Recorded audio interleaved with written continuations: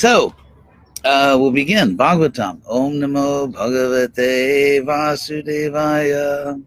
Om Namo Bhagavate Vasudevaya. Om Namo Bhagavate Vasudevaya. Again, if you hear some of that noise, that's I didn't realize when I came here that those are the students moving into the University of San Diego for the new semester. So we have some very interesting verses today in the Bhagavatam, Canto 1, Chapter 3, beginning text 8. This is the list of incarnations. We did a couple before, I think 2 weeks ago, before Janmashtami and Vyas Puja. And these avatars, these incarnations are interesting because each one exemplifies a whole aspect, an entire aspect of what Krishna does in this world, an entire aspect of Vedic culture. So I'll try to explain that. Again, sorry for all the noise, but I didn't realize it's moving in day at the University of San Diego. Okay, so first canto, text, chapter 3, text 8 is Tritiyam, which means the third incarnation. Tritiyam Rishi Sargam Vai Devarshi Tvam Upetya Saha Tantrang Satvatam Achasta Naishkarmyam Karmanang Jataha. So this is describing Narada Muni, and it's called Rishi Sargam, the sage era, or the sage creation, in a sense, Krishna, by empowering, in that sense, incarnating as through empowerment, different personalities, he is actually creating dimensions of the universe. So in a sense, the word here is Rishi Sargam,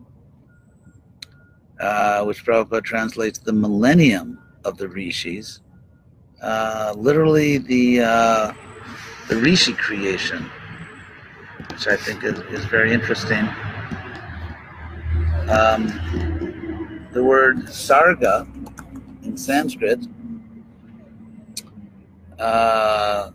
means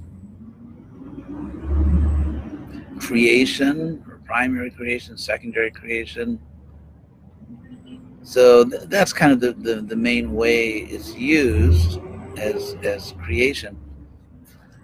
So and then the Sanskrit is very interesting here for those of you who can tolerate it. Devarshi Tvam. Devarshi, of course, means Deva Rishi, the sage of the gods, or a god or a divine sage. Devarshi, Narada. But here it has a suffix Devarshi Tvam, Upetya Saha, that the Lord taking on the status of Devarshi, or the position of Devarshi, or the state of, so, and then what did Narada do? Tantram Satvatam Achashta. He taught a Satvata, which means Vaishnava, Tantra. Now, if you know anything at all about Indian history or Hinduism, Tantra, there's an evil Tantra. There's a Tantra which consists of, they actually called it the Pancha Makaras. And this is much later. The Bhagavatam is talking about something very different and much earlier. But the later Tantra, the Pancha Makaras, in Sanskrit, Makara means the letter M. Ma is the letter M. And so Makara means the letter M. And so the 5 M's.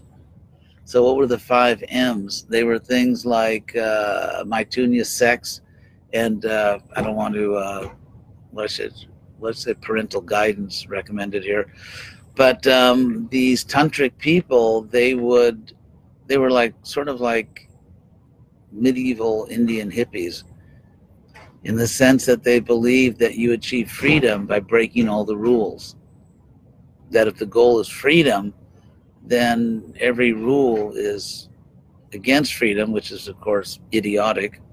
Since, for example, if you're driving your car and you follow the traffic rules, you'll actually arrive alive, and you won't kill yourself or other people on the road. And killing yourself for other people is not really a great example of freedom.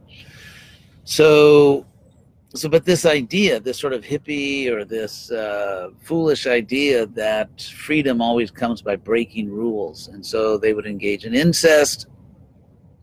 And then Ma also stood for Mangsa. They would eat meat. And Madira, they would drink liquor, and so on. I think about what the other 5 are. So, the other 2. So that's not the Tantra we're talking about. And the people who practice Tantra, of course, were called Tantrikas.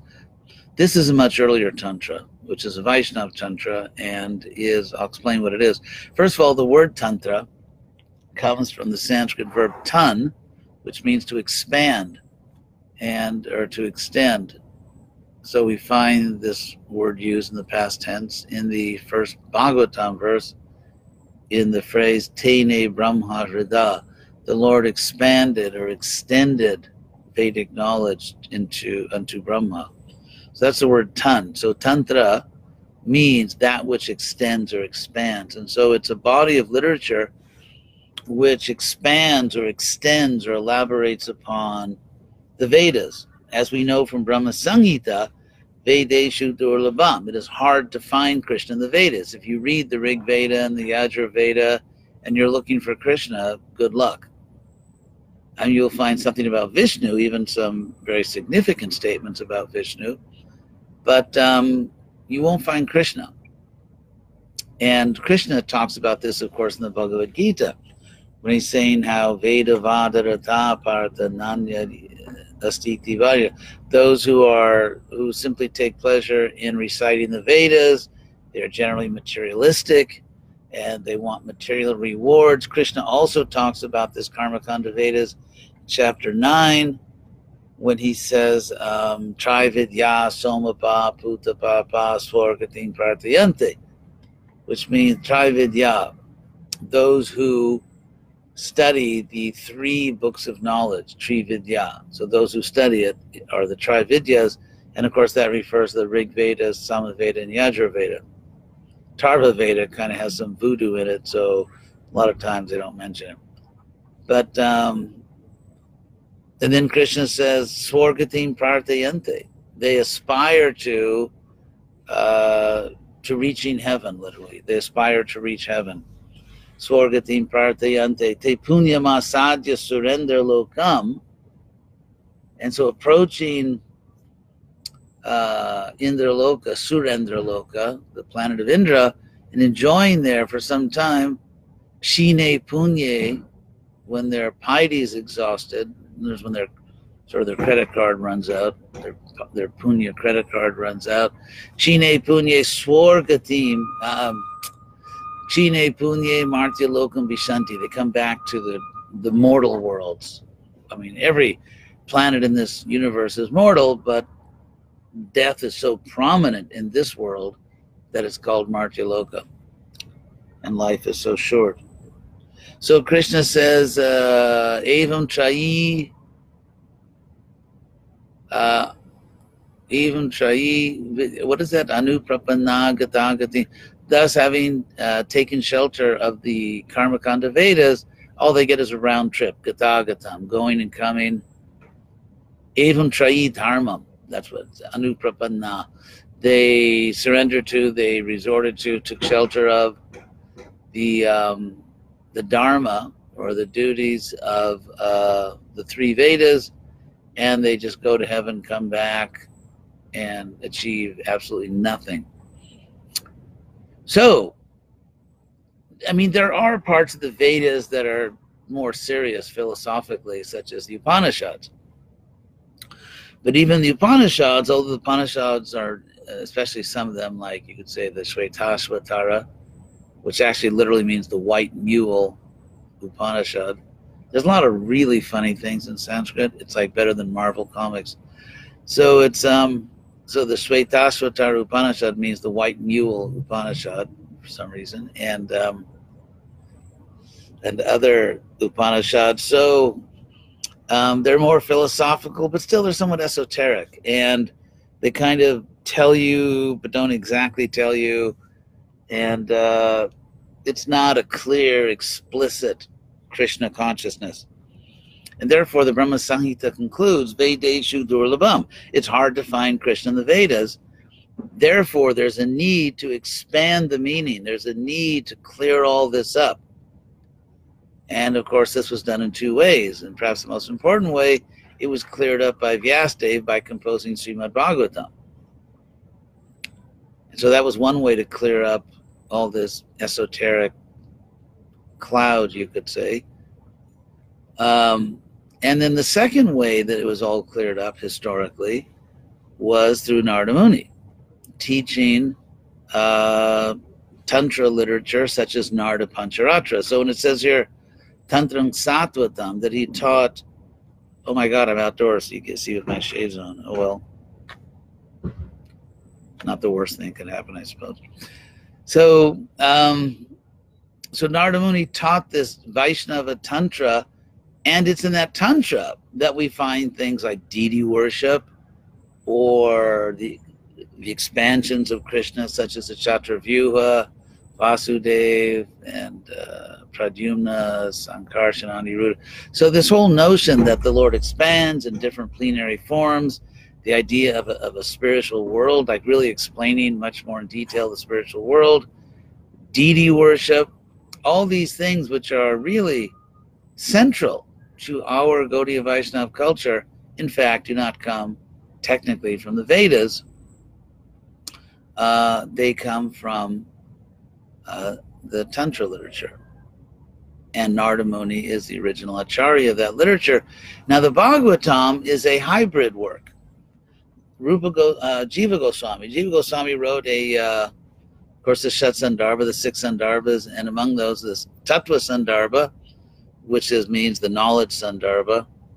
And it's really the most important work in our tradition about epistemology, like what are valid sources of knowledge? Under what conditions are you justified in saying that you know something? It's not merely your opinion or your feeling. And so Jiva Goswami also says that the most important source is the Bhagavatam. And so the Bhagavatam actually gives us both. The Bhagavatam gives us Vedic knowledge. For example, in the second canto, there's a chapter which Prabhupada calls Purusha Sukta Explained, because it's one of the, maybe chapter 8 or one of those around there. And the second canto is actually a running commentary on the Rig Veda, on the 10th book of the Rig Veda about the Purusha Sukta. So the Bhagavatam gives us lots of Vedic stuff. I mean, people are doing fire sacrifices all over the place in the Bhagavatam, and they're performing Upanishadic meditations and yoga practice. So there's a lot of Vedic stuff in the Bhagavatam. On the other hand, there's a lot of Tantra stuff. The different expansions of Krishna, the spiritual world is mentioned in third canto of Vaikuntha. It's just water. Don't believe the rumors. So, and deity worship is not described a lot, but there's reference to that. And for example, all those meditations on the Narayan form of the Lord, holding different objects, and that's all Tantra stuff.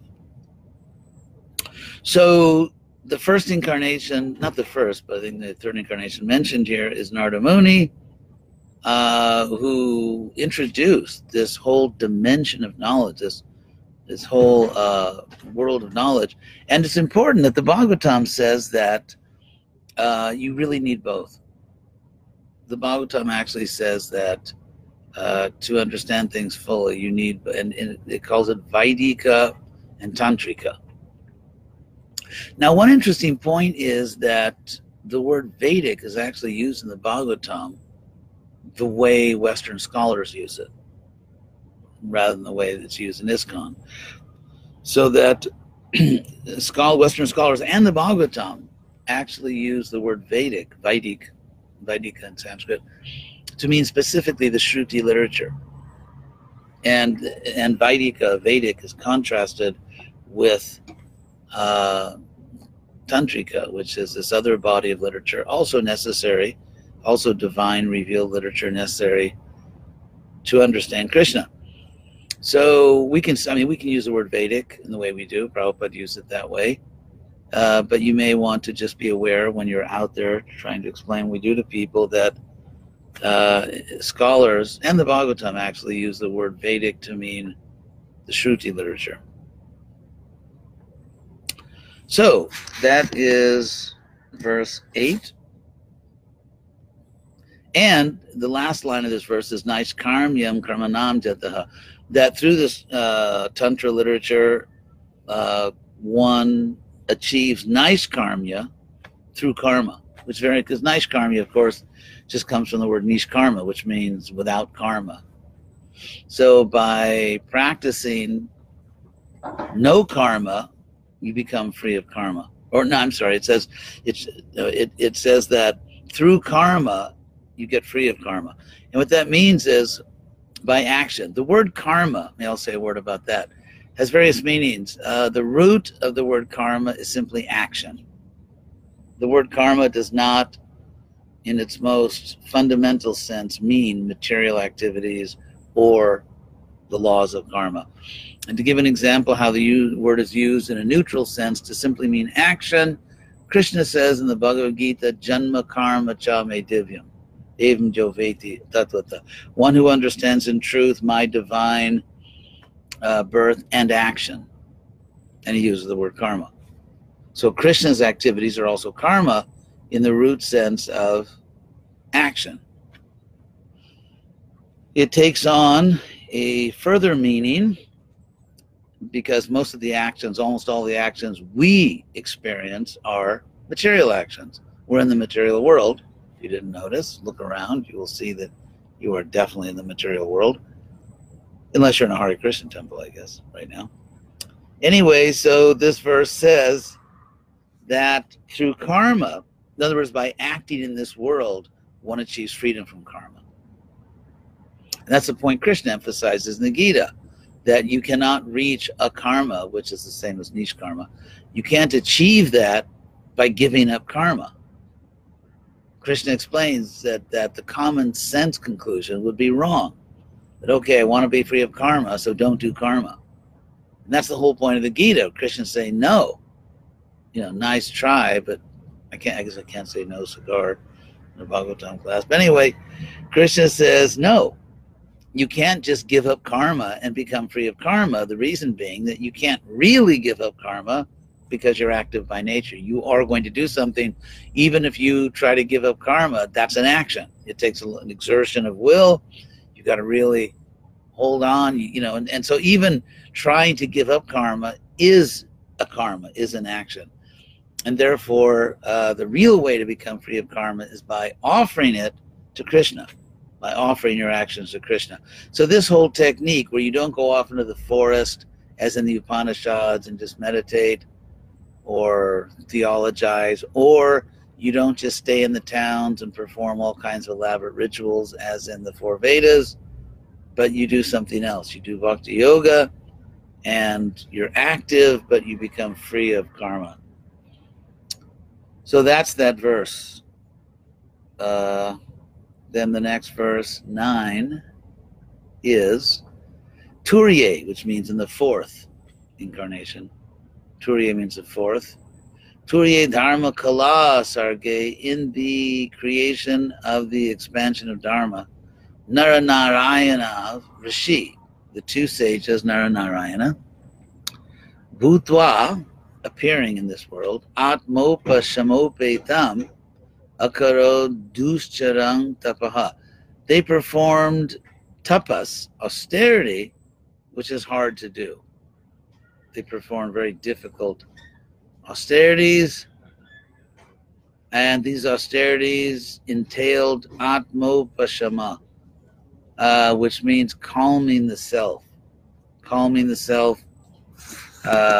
becoming free of all material agitation. Students are coming, watch out. They look nonviolent. So, because we're agitated in this world. That's the whole point. I mean, we're by so many things. There's sex desire for those who are of a certain age and over. There's hunger, there's thirst. We get angry sometimes. Uh-oh, bad news. They're stopping here. We have to send Krishna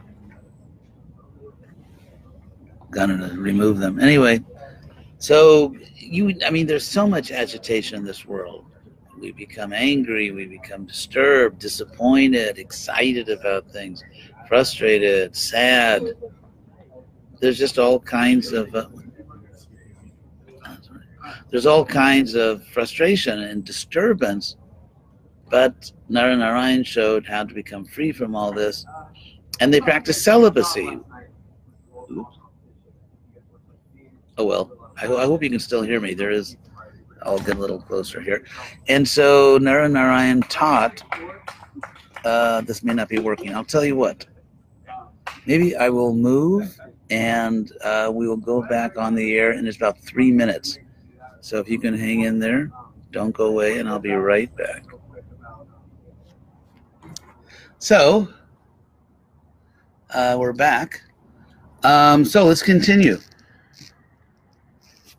So in this fourth incarnation of Krishna, Turiya, in the fourth Dharma Kala Sarga, in the creation of a portion of Kala, Narayana, and celibacy. So just as the incarnation of Narada illustrated that whole dimension of Vedic culture, which is the Tantra literature, which is so important in our philosophy.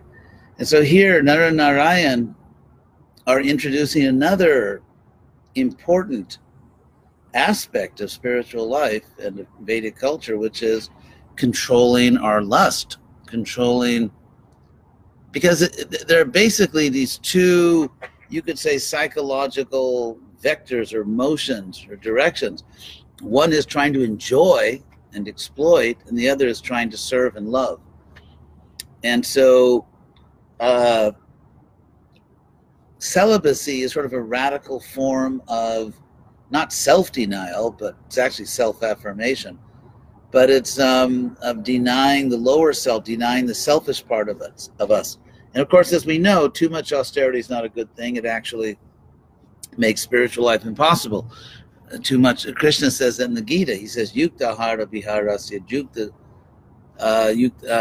chestasya karmasu," that we have to be moderate in dealing with all of our human needs and bodily needs. There has to be moderation. But of course, if someone is able, if someone has that special gift or is spiritually advanced and can practice strict celibacy, that's a very positive, powerful affirmation of one's spiritual identity, and saying that I'm not the selfish part of me. Of course, according to Bhagavad Gita, just fulfilling your basic needs, eating, sleeping, for most people, some form of contact with the opposite sex, and so on, recreation, it's not necessarily gross selfishness, but it is a concession to the fact that we have a material body. So, but that whole idea, the whole notion that there is value in denying selfishness, that there is value in trying not to exploit the world, including our own body, but there is value in affirming one's own spiritual identity and affirming, and that identity is a soul that wants to love and to serve and to give real happiness to others rather than try to exploit the world for oneself. So that is a very central, it's a very fundamental truth about spiritual life and Krishna consciousness. And one aspect of it, one option for some people, is strict celibacy, and that was introduced by Narayan Rishi. So that incarnation also introduced something important in Krishna conscious culture. So Panchama, the fifth, Kapilo Nama was named Kapila, and Siddhesha, he was the lord of perfected beings, and Kala Viplutam Provacha Surya Sankhya, that Sankhya philosophy had been lost over time, and he again spoke it. He actually spoke it to his mother. Interestingly, his famous conversation with his mother teaching or Sankhya in the third canto of the Bhagavatam is not mentioned here. Rather, it said that he taught it to Asuri. He obviously taught it to many people. Tattvagrama Vinirnayam. And so Sankhya is also important because it's a whole way of understanding the material world and ultimately the soul. So Sankhya, the word Sankhya comes from the word Sankhya. Kya means to narrate or explain. Kya means to explain or recount, and Sang means completely. So anyway, to make a long story short, the word Sankhya means a number, or it's the verb to enumerate.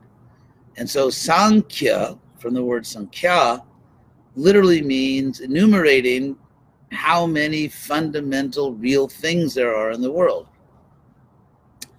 And this is very important because, for example, is there a separate real thing, which is a soul? Or is what we call the soul just a combination of material elements? Fundamental particles or fundamental elements. So, or is there a real thing which is God? Or is that just part of our psychology? So if you think about it, figuring out what fundamental real things exist in the world is important. And the name for a fundamental real thing in Sanskrit is tattva. We often translate tattva as truth. It actually means a fundamental real thing. And so in Sankhya philosophy, a tattvagrama meaning or explaining the fundamental real things that exist. And so that whole approach, which of course obviously includes science, because science is trying to figure out what are the ultimate fundamental real things. At one point they thought atoms are fundamental, but then it turns out they're not, because atoms are made up of a bunch of other things, such as protons, neutrons, electrons, and God knows what else. And so, and that's a big debate right now. Can consciousness be reduced to material elements? Or is consciousness a separate, fundamental, real thing? Which of course we know it is, but that topic is coming up a lot now in science and philosophy in the modern world. And so, apart from the Sankhya taught by Lord Kapila, which is of course the ultimate truth of things, it's a whole methodology. It's a way of trying to understand reality, which is still used today constantly by philosophers, by scientists, and so on. And so that whole approach, trying to understand what are the fundamental real things, that was originally introduced by Lord Kapila, who's a fifth incarnation. Do we have time for one more? I think maybe we'll do that one next time. I think you basically got your money's worth. I mean, after all, how much electricity did it really cost you for this class? So let me take a look very quickly to see if there are any questions. Again, if you ask a question, please. Oh, okay, someone actually did put a lot of question marks. It's very good. Ramcharita. Thank you for the class. Given what you have said about Krishna and the Vedas, Bhagavad Gita statements about the Vedas, Krishna and the Rig Veda, Vaishnava theology in the Vedas, etc., can we say that our movement unnecessarily overemphasizes the Vedas and related concepts such as Vedic culture and Vedic philosophy, something which from the academic standpoint simply does not exist? Well, no controversy there. But of course, I started it, right? Because I started this whole Krishna lesson. Before that, what is Vedic? So I deserve that question. Well, take a wild guess of what I think. Yeah, I do think that often the Hare Krishna movement extremely overemphasizes and often incorrectly emphasizes that certain things are Vedic. It's very interesting because I mentioned earlier how the Bhagavatam uses the word Vedic, and there, I mean, the word Vedic is practically Sanskrit. I mean, Sanskrit is Vedic. Vedic. The Bhagavatam uses the word to mean Tantra, which I've explained already. The Chaitanya Charitamrita uses the word Vedic, and it uses the word Vedic. I mean, Bengali, Sanskrit, Vedic, and even in a more limited way. In the Chaitanya Charitamrita, the word Vedic is used almost, I think, exclusively or almost exclusively in one little phrase, which is compound Vaidika Brahmana, the Vedic Brahmana. That's how the word Vedic is used in the CC. You know, don't trust me, look it up in database. And what Vedic Brahmana or Vedic Brahmana means in the CC is a Karmakanda person. So again, the Chaitanya Charitamrita uses the word Vedic always practically to mean Karmakanda, the Vedas which deal with material advancement through sacred rituals.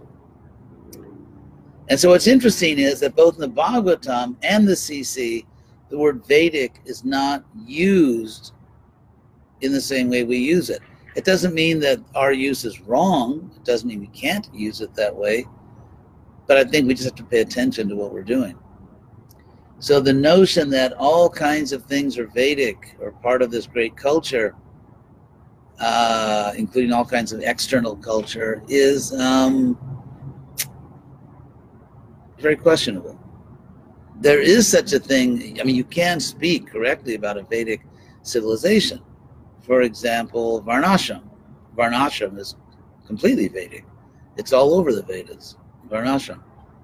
So the idea of 4 Varnas and 4 ashrams, yes, absolutely Vedic. And ultimately, Krishna says that Vedaischa sarvaira ham eva Vedya, which is very interesting. By all the Vedas, I alone am to be known.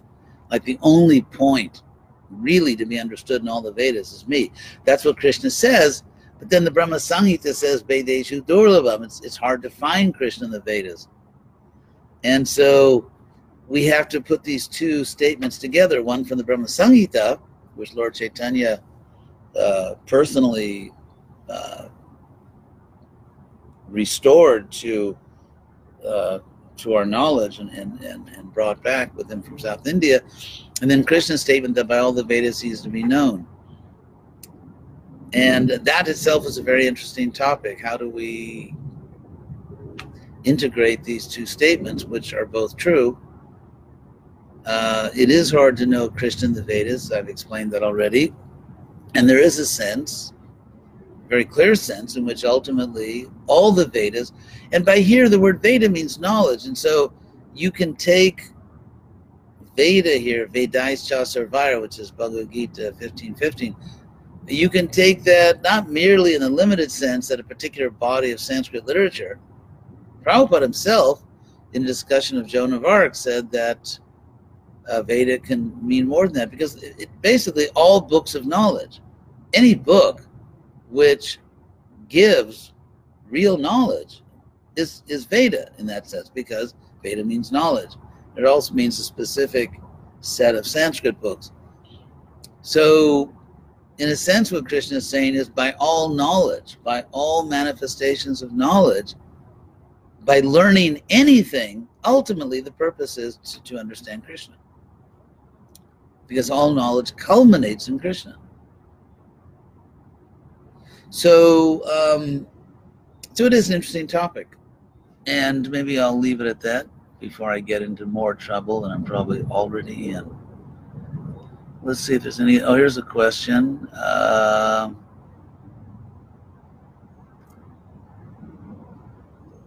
With so many negative qualities that are self-evidently manifested in the age of Kali, how can one attain equilibrium as prescribed or advised in the Gita? Join the Hare Krishna movement and practice Bhakti Yoga.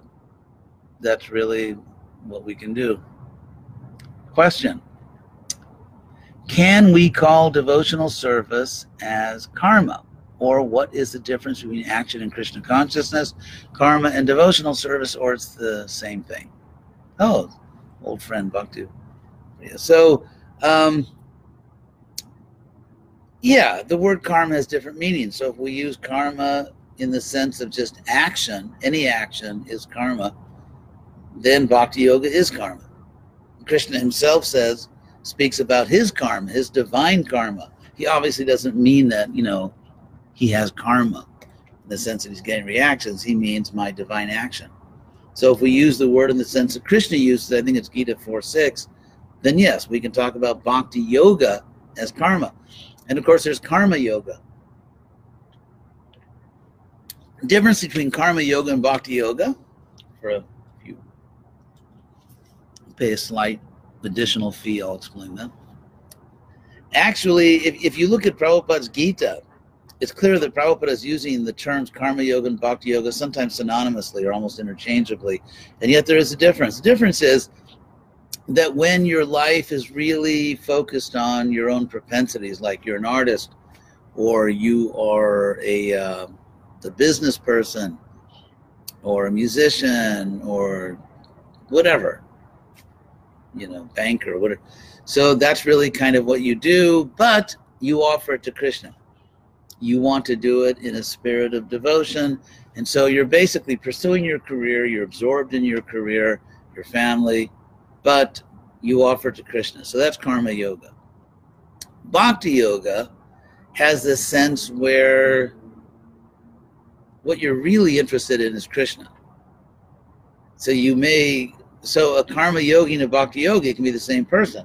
At one stage where a person's really into their career or their family, I'm not saying we should abandon our families when we come to the stage of bhakti, but you could say in a somewhat mundane sense, and I think we know what that means, we're adults.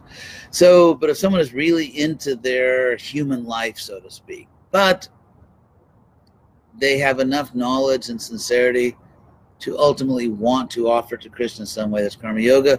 But when your attachment to Krishna becomes stronger, so that really what you care about is serving Krishna, but you still have duties, you still have a job, you still have family duties, which as we know are not always so spiritual because you have children. Often, that's usually often husbands and wives produce children. And the children they're not always pure devotees. They don't always take up spiritual life, and yet they're your children. And you have to take care of them. Sometimes your spouse is not,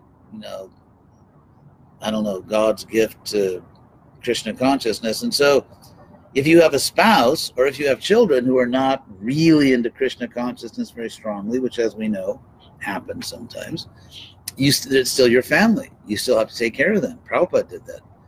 And so inevitably, even if your real love is Krishna, you have to perform all kinds of duties. And so the more direct service to Krishna becomes your desire and just what you're able to do in life, the more it becomes bhakti yoga. But it's really kind of a continuum. It's really kind of a continuum where the emphasis is more and more on Krishna. Okay? From Memphis, do we create karma doing devotional service? Absolutely not. If not, why not? Because Krishna doesn't want to give you karma. Why does Krishna give you karma at all? After all, that's what the Brahma Samhita says. Karma, Jastvindra Gopam, Atavendra Mahosa Karma Bandhanu Rupa Phalavajana Atanoti. Very interesting. This literally means that Krishna extends or Krishna imposes the acceptance of the fruit of your karma on everyone from, it's very interesting, Jastvindra Gopa Matavendra, whether you're just a little insect or just some tiny little creature, which is called Indra Gopa, some little worm or insect or something, or all the way up to Indra. So from Indra Gopa, which is a pretty low birth, all the way up to Indra, whoever you are, you're going to get your karma. And of course, in the case of a worm, it's karma from a past conscious life, more conscious life. But still, Krishna imposes karma on everyone. And he imposes karma because you're not performing the duty of a soul. The duty of a soul is to serve Krishna. That's Sanatana Dharma. So if I'm not doing that, I get a reaction. I'm learning. Krishna's teaching me. But if I am serving Krishna, then he does not give us karma because we're doing the right thing. How can we practice bhakti while still living, quote unquote, normal lives in a Western context? Do we have to reject Western literature, the arts, etc., if we want to take devotional service seriously? No, you don't. I mean, obviously, it's just like, anyway. The first letter I ever wrote to Prabhupada was in 1969, September, about 50 years ago. I wrote a letter. I just joined the Berkeley Temple. I was a 20-year-old brahmachari. And I wrote Prabhupada a letter asking him if I should stay in school at Berkeley or drop out and just do service. And Prabhupada told me to stay in school because he said that I needed to have a good education in order to preach Krishna consciousness to educated people. Prabhupada did not tell me, just read my books. I think he did tell some people that, but Prabhupada maybe saw that different people had different inclinations. But Prabhupada told me that I should get a good education, which means reading all those books, in order to be able to preach effectively to educated people. And apart from that, well, that's a big deal. As far as the arts, I think we have a lot to learn about art. For example, when Prabhupada wanted the devotees to develop dioramas, which was a project kind of annihilated by the digital age, because now you do everything digitally. But he sent all these top artists like Bharadraj and others, I think Muralidhar, to Mayapur, to West Bengal, to learn from diorama gurus. And they weren't devotees, they just knew how to make dioramas. And so we have to learn if we want to produce art, either musical arts or visual arts or literary arts. As I just finished a novel, which I hope you all read, and I hope you all buy at least 108 copies, if not 1,080, which is better, or 10,800. But anyway, so in order to learn how to write a good modern novel, I had to study that. I had to read, well, I can't stand 21st and 20th century novels. I mean, 99% of them I just don't like it. I studied 19th century novels when the world was a little more decent and sane in some ways. So I had to study to learn the art. Another thing is that I found that my ability to understand the Hare Krishna movement, where are we going? Where are we not going? What's going to work? What's not going to work? My understanding of that has been dramatically, radically enhanced by studying history of religions, sociology of religion. It has given me extraordinary insights. Of course, some people will say deviations, but I'm pretty sure I can prove my points logically.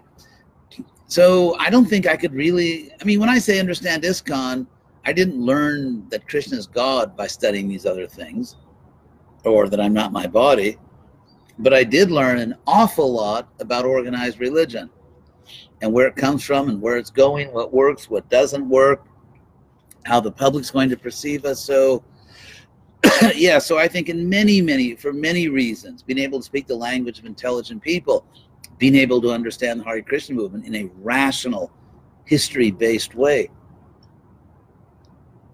developing various arts. For many reasons, education could be good if you're cut out for it. If it's just not your thing, then you don't have to do it. Let's see, what else? We actually got questions today. You must have all had a good breakfast. Being karma, the law of action and reaction, and while serving Krishna, devotees performing bhakti yoga, therefore freeing oneself, herself actually it says, from karma, how would you explain the reactions of devotee sufferers during deity worship for committing offenses, say during puja? Would you please talk a little about this? Thank you. Sure. To say that a devotee doesn't get karma doesn't mean you don't get reactions. Those are two different words. Karma is just one kind of reaction. There are other kinds of reactions, like where Krishna just,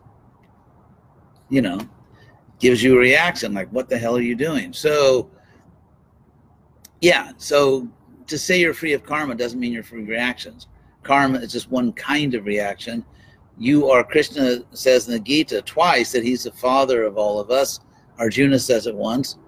And so that's what parents do. They train their children, What all the science shows is that children need two things from parents. They need love and they need discipline. If they get love and not discipline, they actually don't feel loved. And they can just turn out really bad. If they get discipline and they're not loved, that's obviously a problem. So love and discipline, and that's what Krishna gives us. So what we call reactions are really just a loving parent teaching us. So this is in Spanish. I'll translate it. In the spiritual world, we go from one form to another to interact with Krishna systematically, or no? No, I mean, we have a relationship with Krishna, our rasa with Krishna, our what's also called Siddha Sarupa, our perfected constitutional form, and that's just who we are. Some people are worried, like, well, I get stuck. What if I go to the spiritual world and I'm a mango tree, and that's all I do for all eternity is I just put out mangoes, and people, or what if I'm like a Vaikuntha lizard or something? So, devotees have these fears, like, what if I get stuck forever? The good news here is that you will not get stuck forever in a spiritual body you don't want. Technically not in a spiritual body, and here's the point: you are the spiritual body. In this world, we are not your body. We are not our bodies. You can't go to Krishna Lok and go around telling people you're not your body, because actually they are their bodies. And so the particular form you have in Krishna Loka, it's just who you are. No one's forcing you. It's not that you go there and they give you a little ticket and then a little envelope you open. Oh my God, I'm a squirrel. How did this happen? It's not like that. I'm a cow. I don't want to be a cow. I respect cows. I love cows. I don't want to be a cow. Not even a Surabi cow. So it's not like that. It's not like you go up there and they just assign you like to a dormitory room in a college.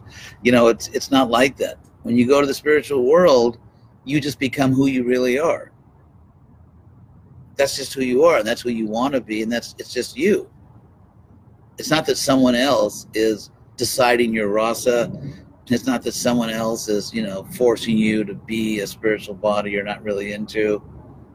It's not like that. The spiritual world is complete freedom, and you will manifest in the spiritual world as who you really are and who you really want to be. So don't worry about that. Don't worry, like, are there refunds in the spiritual world? Like, if I go to the spiritual world and I got this spiritual body I can't stand, can I, like, cash in all my bhakti for maybe trillions of quadrillions of years on a heavenly planet or something? Refunds. So, yeah, don't worry. You'll be very happy indeed. You'll be another satisfied customer in the spiritual world. So thank you all very much. Thank you for listening, and hope to see you next Sunday. Goodbye from the University of San Diego. Hare Krishna.